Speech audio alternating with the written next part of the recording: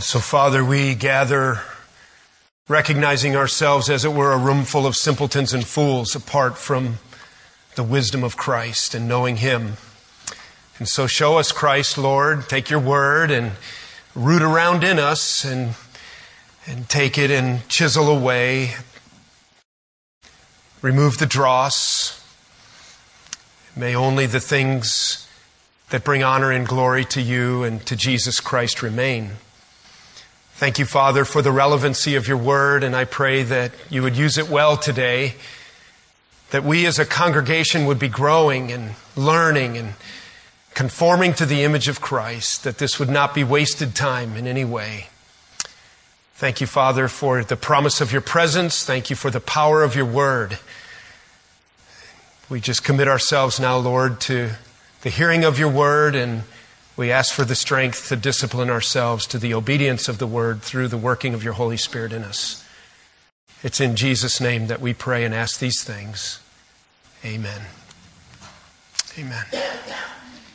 Well, I want to tell you that if you enjoy the story of the Hatfields and McCoys, you will really enjoy the story that I want to direct our attention to for our introduction this morning. It's in your Bible in that Old Testament book called Judges. Following the book of Joshua comes the book of Judges. Would you find it, please, in chapter 12? And let's remind ourselves of a story. It's one of the many most remarkable stories that we find in our Old Testament, and we learn so many truths from it. This is a really interesting section of Scripture. The key guy that we're talking about here is a guy you might not remember very well. His name is Jephthah. Jephthah. Now, Jephthah's an interesting guy. He's of the tribe of Israel, and he's what we call a Gileadite. If you would take your bulletin and mark this section of Scripture, I'm confident that you will really enjoy rereading back to chapters 10, 11, and 12, what we're going to read today, and put it in context. This guy, Jephthah, had a bunch of brothers. He's of the tribe of Gilead there, and they didn't like him because he had a different mother. His father was unfaithful, and he was born out of that relationship, and so he did not share their mother, and so they rejected him until one day the Ammonites came to wipe him out. And then the tribe of the Gileadites, they decided that they really needed Jephthah. He was a powerful warrior. And you'll recall in chapter 11 that this is that most interesting story. Do you remember what happened was the Ammonites were going to come wipe them out. So the brothers talked Jephthah into pulling together his strength and fighting against the Ammonites, who they were very much afraid of. And Jephthah said, sure, I'll do it, but if I win and get all their goods, then I get to be in charge of our family. And they said, fine, just save our lives. And then he did something very foolish, and it kind of fits with our message today, because in our message in the Ten Commandments today, we're going to talk about oaths and truthfulness. And that's where in chapter 11, you'll recall, some of you, that odd story where Jephthah, before he went out to fight the Amalekites, turned to God and he said, God, and he kind of is going to make a deal a little bit. And he says, God, if you give me the victory today over the Ammonites, then when I return home, the first living creature that comes from the door of my house, I will give as a burnt offering to you. Oh, be careful what you say, right? Guard your tongue. Because Jephthah went, God gave him tremendous victory. And when he returned home, his young adult daughter is the one who ran from the door to greet him when he came down the trail. And Bible students have disagreement about exactly how he followed through with that oath. I personally believe that he did indeed follow through and offer her up as a burnt offering. It's a very odd story. And then in chapter 12, a funny thing happens, and this is what I wanted to put in our minds for our introduction today. It's a very interesting story. If you're a Civil War buff, you'll kind of relate to maybe the time when Robert E. Lee was fleeing Gettysburg and coming across the fords of the Potomac up by Falling Waters and south of Hagerstown, and the Yankee sharpshooters were up in trees trying to pick him off when they came through these shallow spots in the river.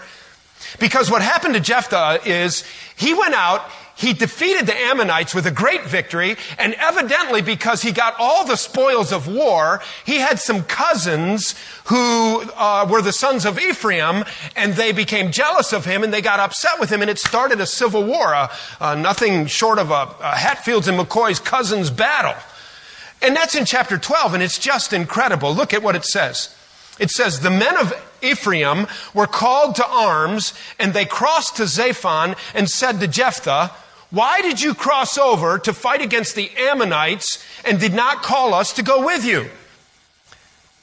We will burn your house over you with fire. How's that for your second cousins talking to you?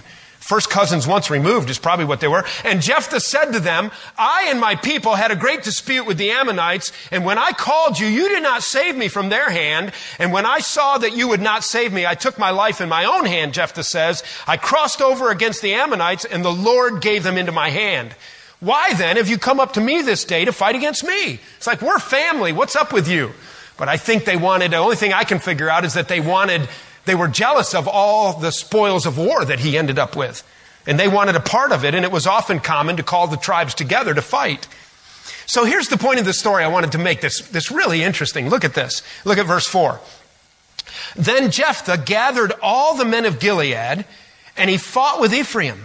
It's a civil war.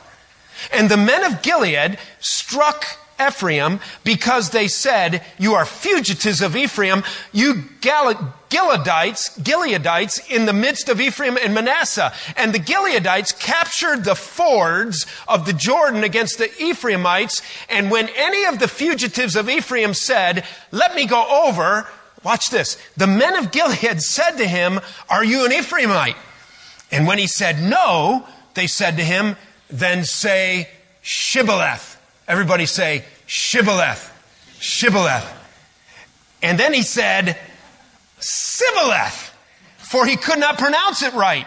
And then they seized him and they slaughtered him at the fords of the Jordan. And at that time, look at this. It's incredible. You talk about the single bloodiest day of the war. 42,000 of their first cousins once removed, they slaughtered that day. I want to tell you, that's just an incredible scene. And you understand what's happening. They knew that the guys had to flee and they had to cross the Jordan. There were only a couple good spots where they could cross the Jordan. So the Gileadite guys go down there with their swords and they stand around and wait. And all these guys, but they all look alike. They're all family. They dress alike. There's no different uniform. And they come down and say, who are you? Oh, I'm one of you. Yeah, and he's trying to just walk his way through the line. And they say, wait a minute, say Shibboleth. Because they grew up in a different region of the country. And the guys from Ephraim couldn't say shh. And they said Sibboleth. And they take them down with the sword and turn the water red with blood. I want to tell you one of the lessons that you get out of that story. That day, it really mattered what came out of your mouth. You know that? What you said and how you said it had everything to do with the rest of your life. I want to invite you to turn to Exodus chapter 20 now, and I want you to see that when we stand before a holy God, and when God gives us these 10 words, and this instruction in the 10 commandments in the series we're in, that it really matters what comes out of your mouth.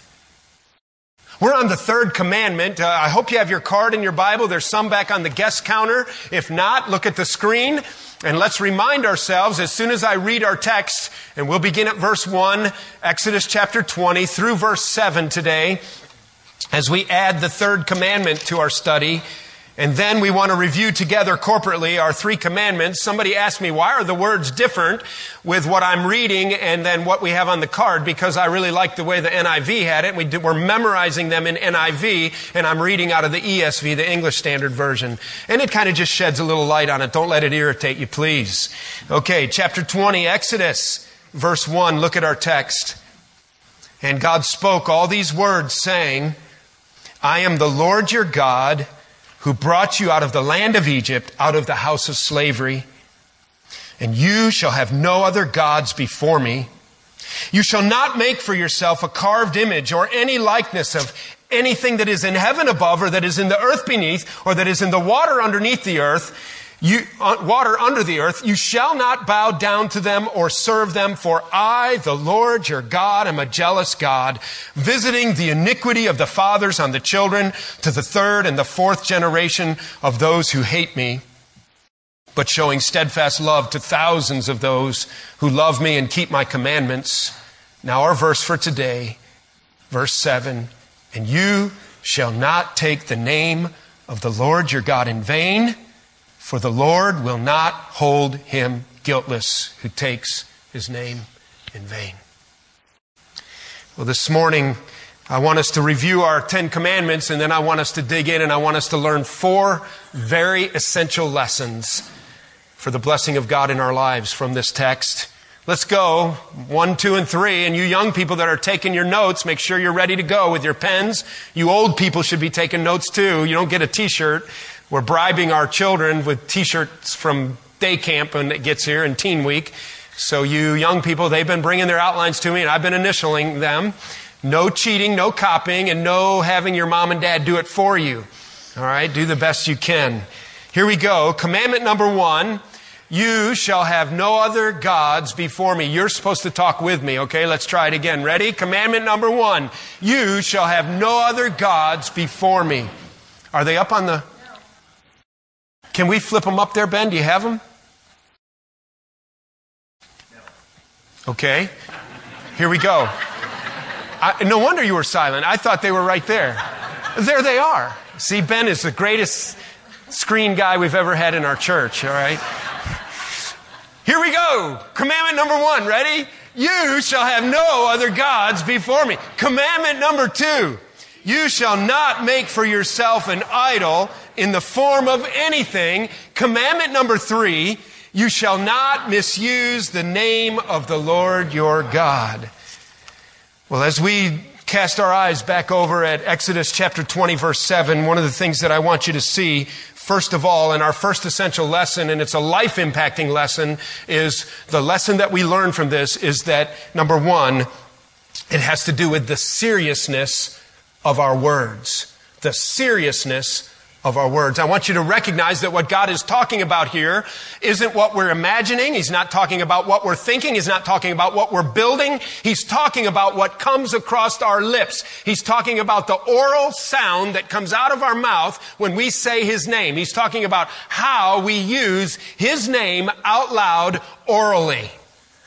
One of the things that triggers in my mind is the incredible context of all of Scripture, how words matter to God. Now, in this case, He's talking about, He doesn't forbid the use of His name. Notice that.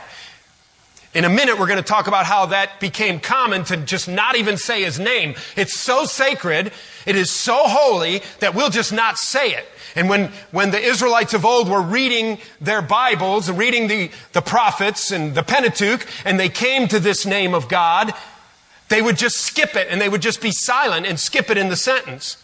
That's not what God's saying here.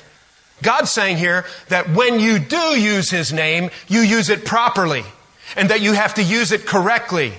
It helps us to understand when He says in the ESV, it uses what the King James translated, the idea, do not use my name in vain. The NIV uses the concept of do not misuse the name of the Lord our God. The idea of vain use of the name of the Lord is using it perhaps in an insincere manner. It's improper. It's insincere. Vain, by definition, has the idea of having no real value. It's empty. It's hollow. It's worthless. And so what He's saying is that when you use my holy name, the holy God, the sovereign God of the universe, the God of Abraham, Isaac, and Jacob, the I am, the all-encompassing God, the only true God says, when you use my name, it must not be used hollowly, it must not be hollow, it must not be insincere, it must not be with disrespect in any way. You had better be careful what comes across your lips. Not using His name in vain. I want to remind us, though, as we launch our time here together, in point number 1, with the seriousness of words, that the Bible talks a lot about our words. And I thought it would be good for us to remind ourselves that when we look at this and we're thinking about oral sound out loud words that God's talking about when we use His name, that we need to remember that this is a reminder that God really cares about what we say and what His people say and what they talk about. Let me remind you of a couple verses. You don't have to turn there, but you can just think with me. In Matthew chapter 12, for example, in verse 34 through verse 36. Actually, let's turn there. Let's turn to Matthew 12. I want you to see this. It only takes a minute. You can find Matthew in your Bibles quickly. Matthew chapter 12. This is powerful. These are the words of Jesus. And I want you to see, even in the New Testament, it is strongly emphasized to be careful, little tongue, what you say. God cares about how His people talk. This is a most convicting passage where Jesus is confronting the Pharisees, and they were known for their manipulation of language, their duplicitous terms, saying one thing, meaning another thing, redefining words. I'm glad that kind of thing never happens anymore. Matthew chapter 12, verse 33, notice what He says. Either make the tree good and its fruit good, or make the tree bad and its fruit bad, for the tree is known by its fruit. You brood of vipers, He's talking to the Pharisees specifically, sinners in general. How can you speak good when you are evil? Look at this. For out of the abundance of the heart, the mouth speaks. The good person out of his good treasure brings forth good, and the evil person out of his evil treasure brings forth evil. I tell you, on the day of judgment, look at this, this is powerful. I tell you, on the day of judgment, people will give an account for every careless word they speak. For by your words you will be justified, and by your words you will be condemned. And you say, wait a minute, what is that all about? Listen, it has to do with the word picture that he started the passage with, that you can tell a tree by its fruit. The concept is relatively simple. If it's evil on the inside, then where does the evil end up? Evil on the outside. I found this out in a hurry when I was about 7 years old, out playing all-day Army on a Saturday with Rudy Baldraz, Eddie Hazier, Ernie Garza, Richie Hazier. We had a great day, and I learned lots of new words that day from those guys and my next-door neighbors. And I came home and ran into the kitchen, and my sister told me to do something, and I used some of those new words on her. Man, the house caved in.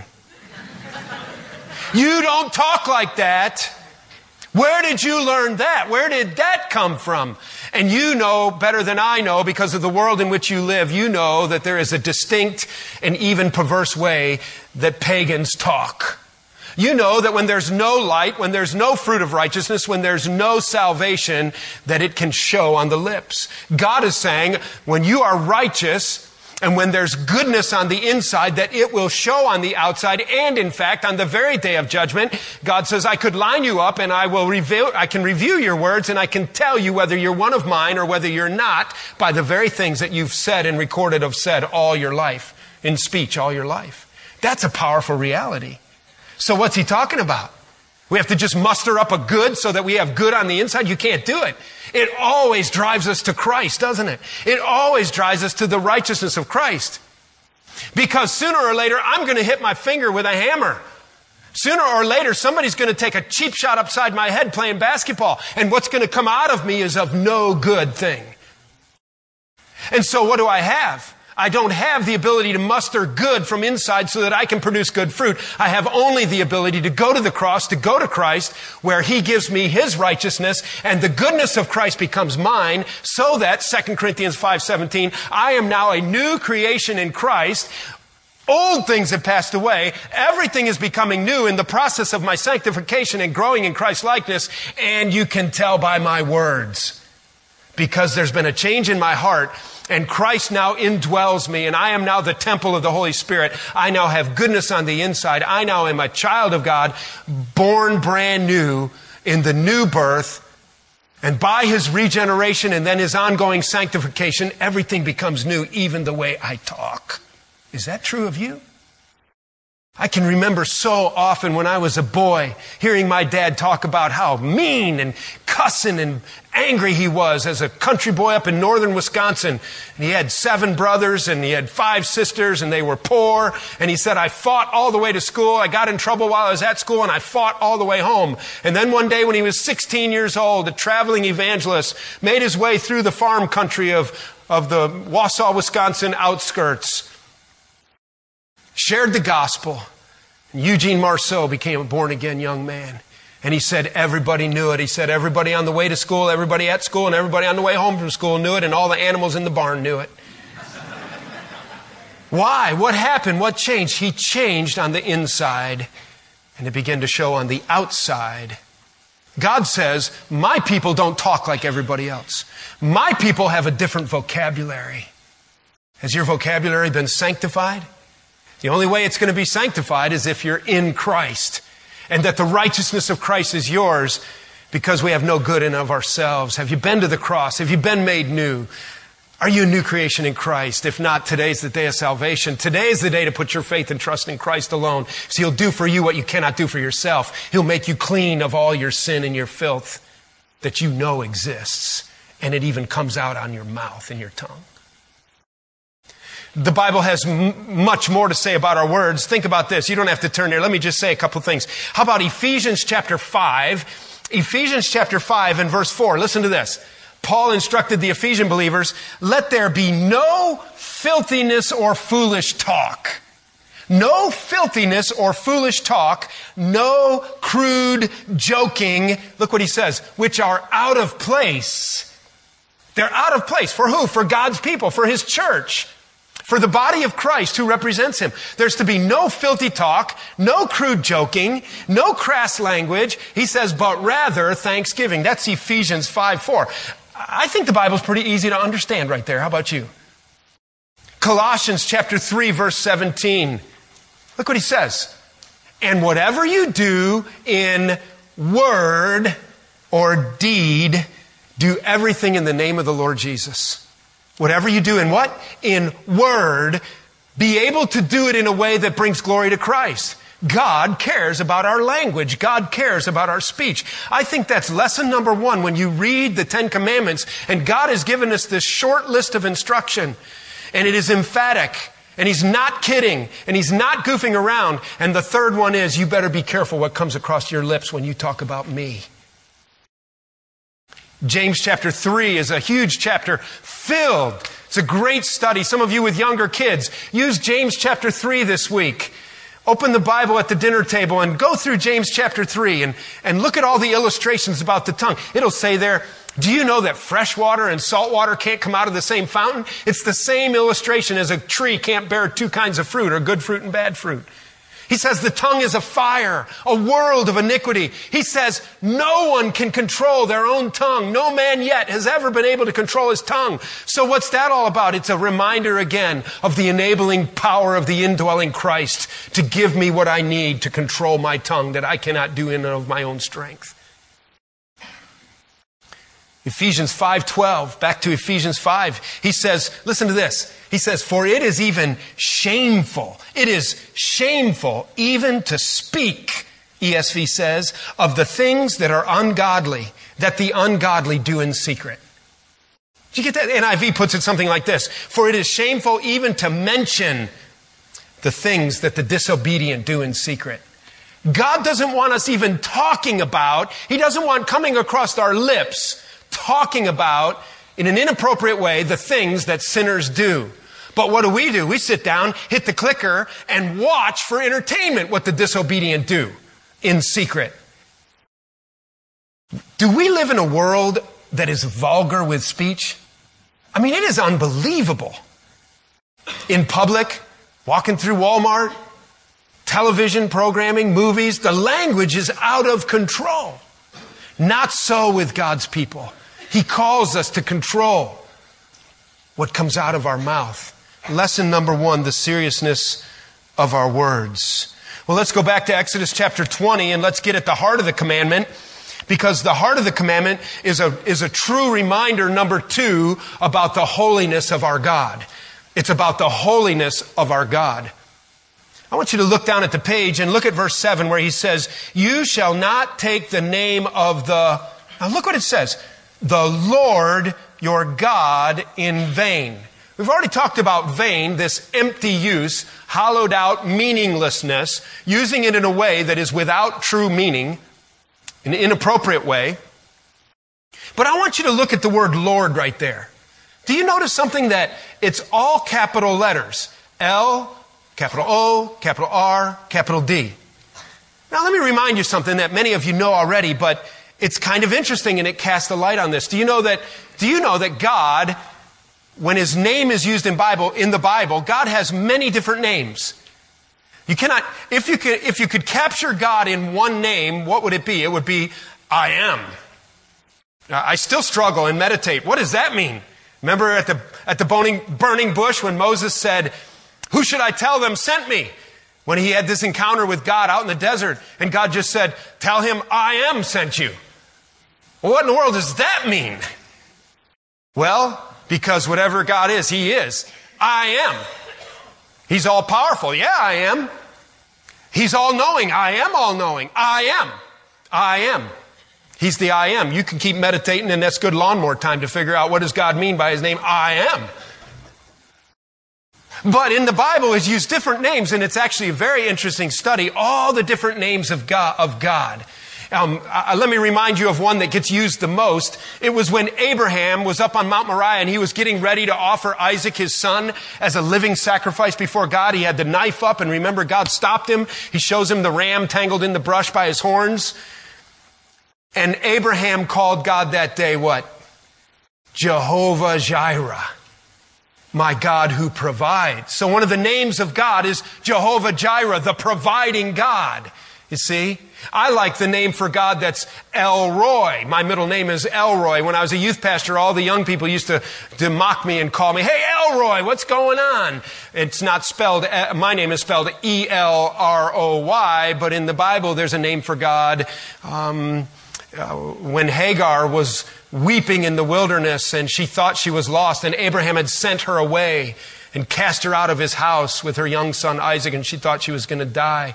God told her, I am Elroy, E-L-R-O-I. I am the God who sees. I know exactly where you are right now. I know exactly what you need. I am the God who sees. So you see how it sheds light on understanding who God is. It's a great way to study your Bible. When we look at our Bible and have in print capital L, capital O, capital R, capital D, do you know that for that is the name of God, Jehovah or Yahweh? And do you know where Yahweh comes from? It's Jehovah is His name. It is considered by ancient Israelites, is considered by many to be the most holy and sacred name of God. It means that He is the holy God. Let me see if anybody knows this word. Do you know what a tetragrammaton is? A tetragrammaton? Here's how it works. In Israel of old, they were so concerned about this commandment and using the Lord's name and the capital L-O-R-D of Yahweh or Jehovah that they left letters, they left the vowel sounds out of it. So in English, they would have written it down as J-H-W-H. In the Hebrew alphabet, they would have written it down Y-H-W-H. And they left the vowel sounds out because it was too sacred to say and too sacred to write. So if they were reading, they wouldn't say it out loud. Do you know that even the scribes, those who did the manuscript work, so you have the Pentateuch, you have the works of Moses, or you have the prophets, Isaiah, Jeremiah, do you know they didn't have printing presses, right? You know that. They didn't have printing presses. They didn't have copy machines. And so they had a special select group of holy men. They were scribes. They were a certain level of priests that were ordained to do the copy work. And listen, so what they did was so that they could reproduce copies of the Word of God is they would sit at these desks in a room all day, and they actually had to wear a certain clothing. They had to eat a certain kind of food. They couldn't be unclean according to ceremonial law of the Levitical law. And they had to write, and it was very careful. And then they had these quality control guys that came along. And for example, if you were recopying the book of Exodus for somebody to have, they had these guys that would come along, and they knew they had these formulas for, say, page 78 of the scroll, and they knew that if they counted over 7 words and then counted down 17 lines and then went to the left four letters, that it would be the letter O. And so when they did that and they went down, and if it didn't turn out to be the letter O, they had to get rid of it. They couldn't use it because somewhere they left out a word or they left out a letter. So it was imperfect. That's how they handled the scripture at large. But whenever they came to where they had to write down the word capital L, capital O, capital R, capital D, Yahweh, which they wouldn't even say out loud, only the high priest would say it one time a year at the great day of a Feast of Atonement, that the scribe at his desk, when he gets to this word, think about how this would bog down your work. They get to this point, they get up from their desk, put down their pen, go take a special kind of bath, put on a brand clean outfit of clothes, come back, pick up a pen that had never been used to write another word, and then they would write the word Yahweh. Now I'm dealing with people who are thinking about God's name at a whole new level compared to me. And we can say, those guys were ridiculous. God didn't even say not to say it out loud, and they wouldn't even say it out loud. They wouldn't say it out loud because they were so afraid that if they did say it, they would say it inappropriately. And did you see the warning? God said, I will not hold him guiltless. I'm telling you, God's not goofing around here. And I think the pendulum has swung completely the other way. They went to one extreme, totally careful how they handled the name of God. We go at another extreme, and we use it all the time. Thoughtlessly, carelessly, hollow and empty and inappropriately. We think nothing of it. By the way, just for your interest and probably in the preface of your Bible, have you ever read the preface of your Bible? How many of you have ever read the preface of your Bible? Yeah, good Bible students. Just read the preface of your Bible. It's kind of interesting. It tells you about the translation and some notes and things that are important. And it might tell you in there that when you see the names of God translated a certain way, that it's a certain name of God. I've already explained capital L-O-R-D is Yahweh. All right? And if you see the name for God, and this is used over 2,000 times in our Bible. In fact, it's used later in verse 7, capital G, little o, little d. It's used in the book of Genesis over and over and over, capital G. In the beginning, God, capital G, little o, little d. It's the word Elohim. Elohim, you know that name? You've heard that, right? Is Elohim. You know what it has to do, and these names are difficult to define in simple words. They take many words to describe what the name means, but in short, you can understand Elohim to mean the strong and faithful God. The strong one. The powerful God.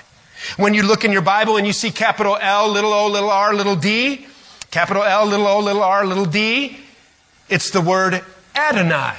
Adonai that has been translated capital L, little o, little r, little d. And it means the sovereign one or the sovereign ruler. So you can see there's nuance there. That's just a little extra information for you today to ponder when you mow your lawn this week. So we look at the third commandment and what do we see? We have to be hit between the eyes with the reality of the seriousness of our words. Secondly, he says, you be careful how you use my name, Yahweh. And he used capital L-O-R-D. And so that's partly why the Israelites of old, and even to this day, the Orthodox Jew will use that word Yahweh as the name that is more sacred than other names. What is God doing here? What's he talking about? He's certainly concerned about his holiness. He is a pure and holy and righteous almighty God. He doesn't want his name dragged through the mud. All right? I happened to have a phone call just yesterday with a very good friend of mine, Tim Challey. A great friendship.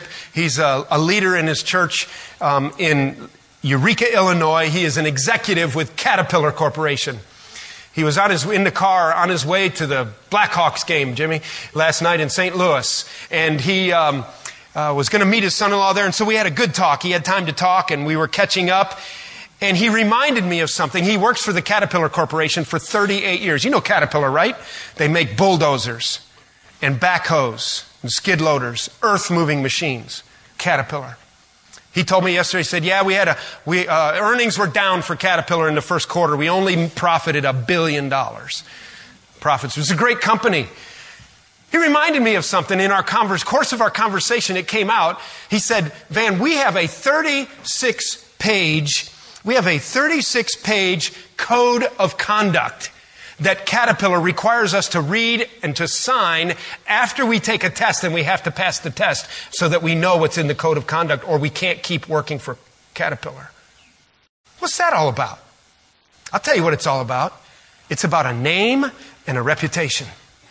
You got Caterpillar on your shirt, and you got Caterpillar on the side of your company car, and you got Caterpillar on your hat, and you go pull up into some bar or some place that is off limits according to company code and policy. What happens to you? You're out the door, buddy. Why? Because you're not going to take our Caterpillar name and you're not going to put it in that context because we want nothing to do with that. Can I ask you a question? If a dirt-moving company cares about their name, don't you think a holy God has a right to care about the reputation of His name? They want to be dragged through the mud. Ha ha ha. God says, you better be careful how you use my name. I'm a holy God. Take care. Let's quickly look at two others. Very important lessons. Not only do we learn about the seriousness of our words, the holiness of our God, but you need to understand that in the context of this teaching and in the historical context of the Israelites, that God is also addressing the truthfulness of our oaths. The truthfulness of our oaths. Maybe the best way for us to quickly get a handle on this is just to turn the page to Exodus chapter 22 and look at verses 10 and 11. Exodus chapter 22, verses 10 and 11. This is kind of interesting. You need to know that when God gave the Ten Commandments, of course, it was in brief, Decalogue, 10 words, just given point blank. Much of the rest of the Pentateuch, much of Exodus, Leviticus, and even Deuteronomy is given to the expansion and illustrating of how the law looks in everyday life when you live it out.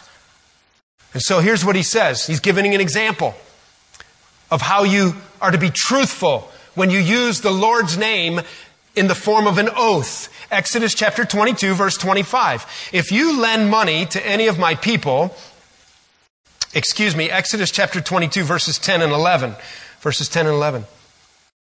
If a man gives to his neighbor a donkey or an ox or a sheep or any beast to keep safe, and it dies or is injured or is driven away without anyone seeing it, an oath by the Lord shall be between them both to see whether or not he has put down his hand to his neighbor's property.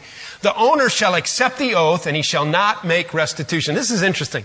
One time I was having supper with a guy in another church. We were having supper. He said, man, I got a problem. He said, my neighbor left town and I'm supposed to watch his horse and his horse died.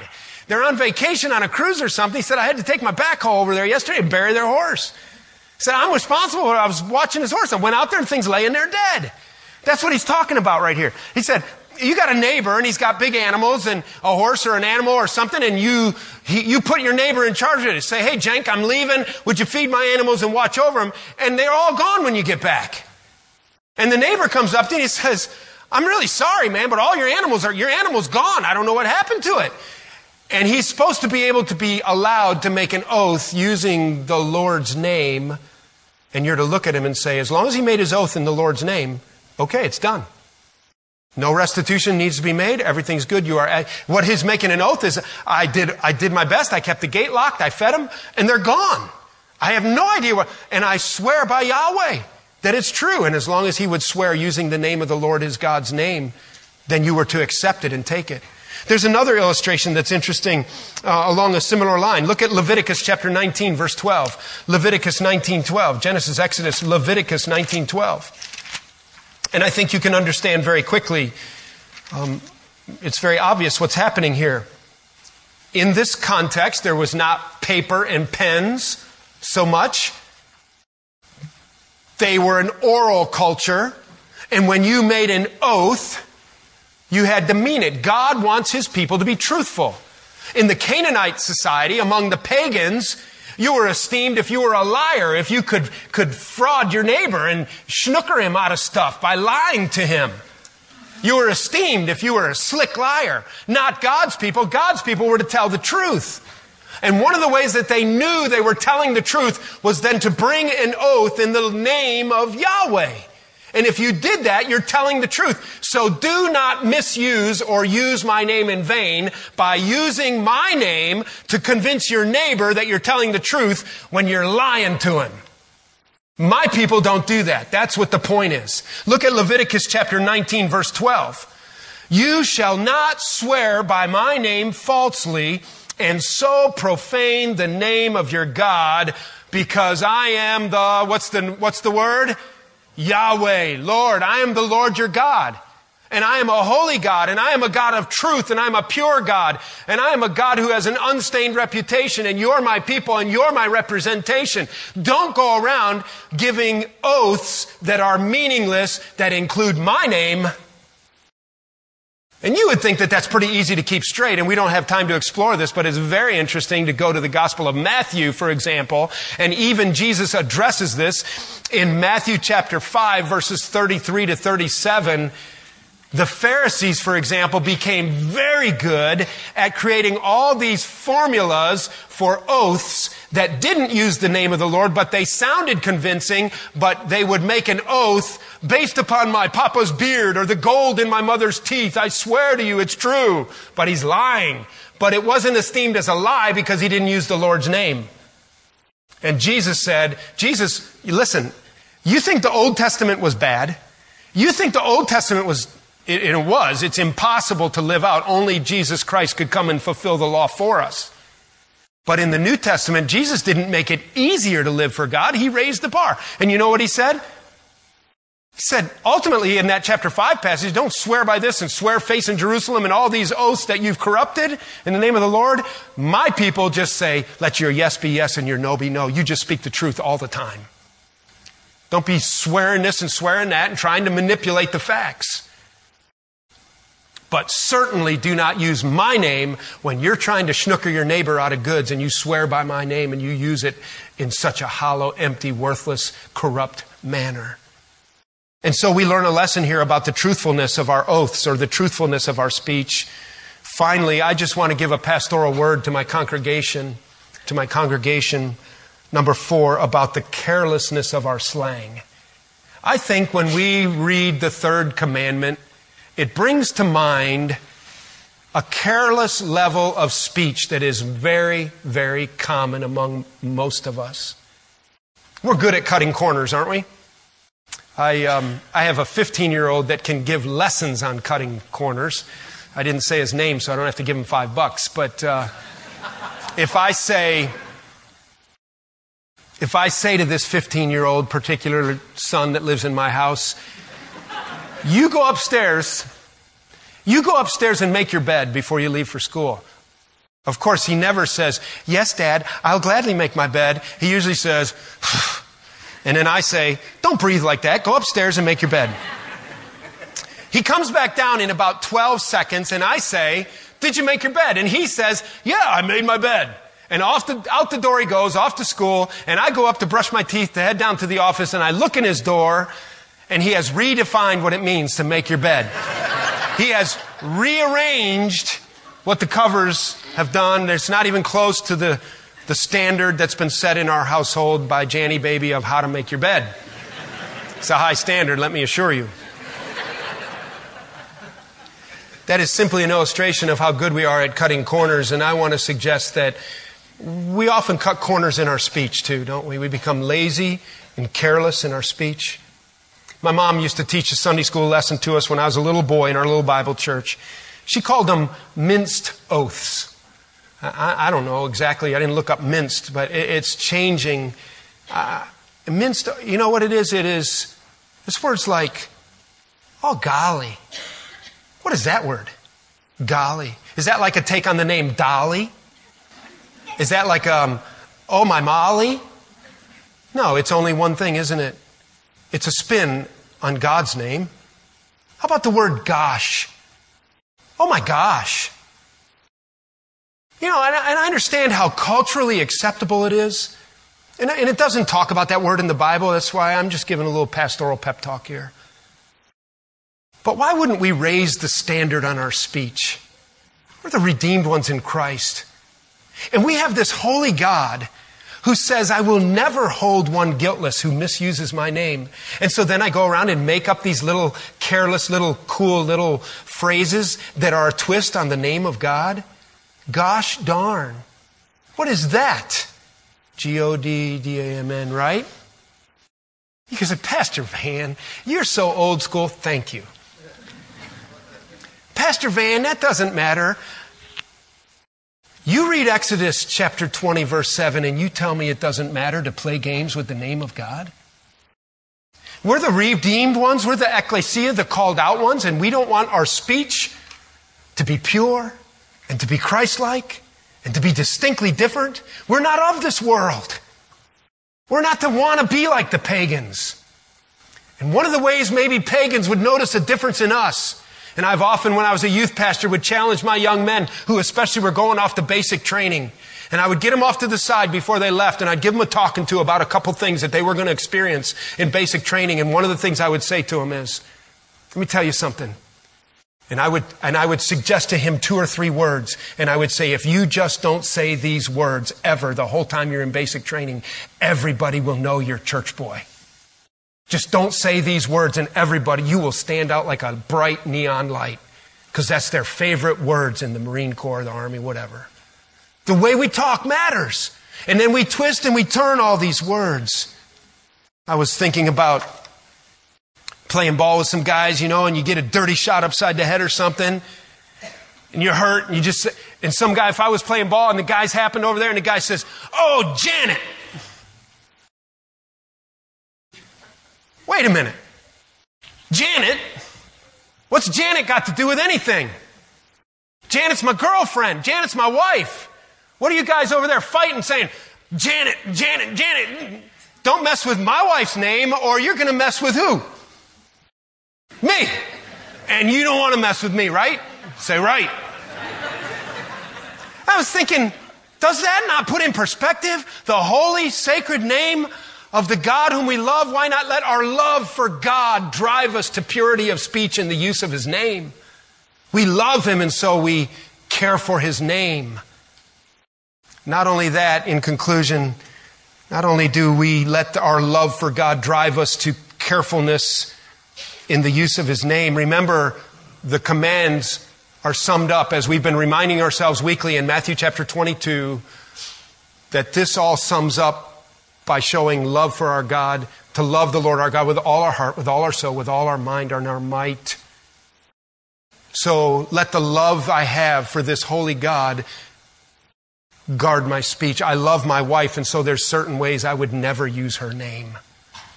I love her. I love my God. There are certain ways I will never use His name. But not only that, a second lesson that we get from this message is that I think it's a wake-up call for us to listen to our words. Let our love for God drive us to purity of speech. Let our daily practice be to listen to ourselves. God is. Others are. Are you listening to what you sound like?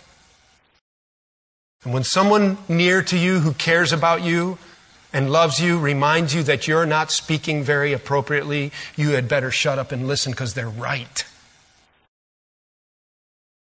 I think that we need to really raise the bar on how we're speaking, especially when it includes the use of the Lord's name. And let's remind ourselves from these passages in Ephesians and Colossians that potty talk has no place in the vocabulary of the believer. Remember Ephesians 5:4 that I said earlier? Let no filthiness, nor foolish talk, nor crude joking, which are out of place, be characteristic of you. Get rid of it. Get rid of it. You don't need the lame crutches of this kind of a vocabulary. Thirdly, and finally, I think it's appropriate with this sermon and this reminder of what comes out of our mouth that it is a testimony of what's in the heart for us to look deep in our hearts today. Remember, a good tree can only bring forth good fruit. A fountain cannot bring forth salt water and fresh water at the same time. When you think about your speech, is your speech characteristic of a man or a woman or a boy or girl of God? And if not, why not? And maybe this morning it's actually a good test for you to think about your vocabulary and your words as an examining point for your heart. And maybe Christ is not in you. And that's why it's so easy for these words to come out. That's why it's so easy for us to entertain ourselves with vulgarities and swearings and cursings and inappropriate use of the Lord's name and not be offended. Because there's no newness of life in us. Do you know Christ today? Would we know it by your language? Is there newness of life? Are you a new creation in Christ? Have you come to the cross and laid down all the filth and laid down all the sin? Because God loves you so much that He gave Jesus Christ, the perfect, righteous Son of God, to go to the cross in your place so that you could go to the cross, bow your head over 2,000 years later, admit your sinfulness, and by faith receive the complete righteous package of Christ and deal over to Him your filthy, sinful package. He exchanges places with you so that you can stand before a holy God, robed in the righteousness of Christ, so that when God looks at you, He no longer sees your sinfulness. He sees only the righteous purity and perfect words of our Lord Jesus that are given to you by grace through faith in that mysterious, marvelous transaction called salvation, where you become a child of God. That's something only you can do. Only you can look to a holy God and in the name of His Son, Jesus Christ, who died in your place, ask Him to forgive you and tell Him that you believe that Jesus is the Christ and that He died on the cross for you. He was buried and rose again according to the Scripture, and that you want to come to Him with all of your sinfulness and exchange it for His righteousness. Let's bow our heads, please. If you know that you're born again today, would you examine yourself and your heart in the inner recesses? Have you let the bar down on your speech? Have you been careless about how you use the Lord's name? Are we thoughtless about Yahweh? Listen, what comes across our lips really, really matters. Say Shibboleth. I'm telling you, God hears every word. What's on the inside comes out. And God's people should not be characterized by filthiness or inappropriate use of His name. And then if you don't know Christ today and you know it, why don't you just in the secret, quiet place of the command center of your inner consciousness, your mind, where you make your core decisions, you admit to God right now that you're a sinner and that you know that Jesus Christ died in your place and that you don't want to pay the penalty for your own sin. That you accept the fact that God loves you and gave you a way out through salvation in Christ. Admit your sinfulness. Believe that He is the Christ. And confess Him to be your Savior. You can do that right now in your own heart and mind. Make things right with God and become a new creation in Christ. And so, Father, we need your strength. We are a helpless and poor and needy people, and the world presses in around us, and we end up looking and sounding and acting just like them, and we want to be distinctly yours. And so start on the inside and make us clean and pure and new. Father, if there's someone here that is recognizing their need for Christ, would you draw them unto yourself and save their soul today? Bring clarity to their mind and peace in their heart as they confess their sinfulness and accept Christ. And Father, for we as the church at large, would you just help us clean up our vocabulary and help us to care about how we sound and how we speak. We ask these things in Jesus' name, Lord, asking you to just have your way with us. Amen.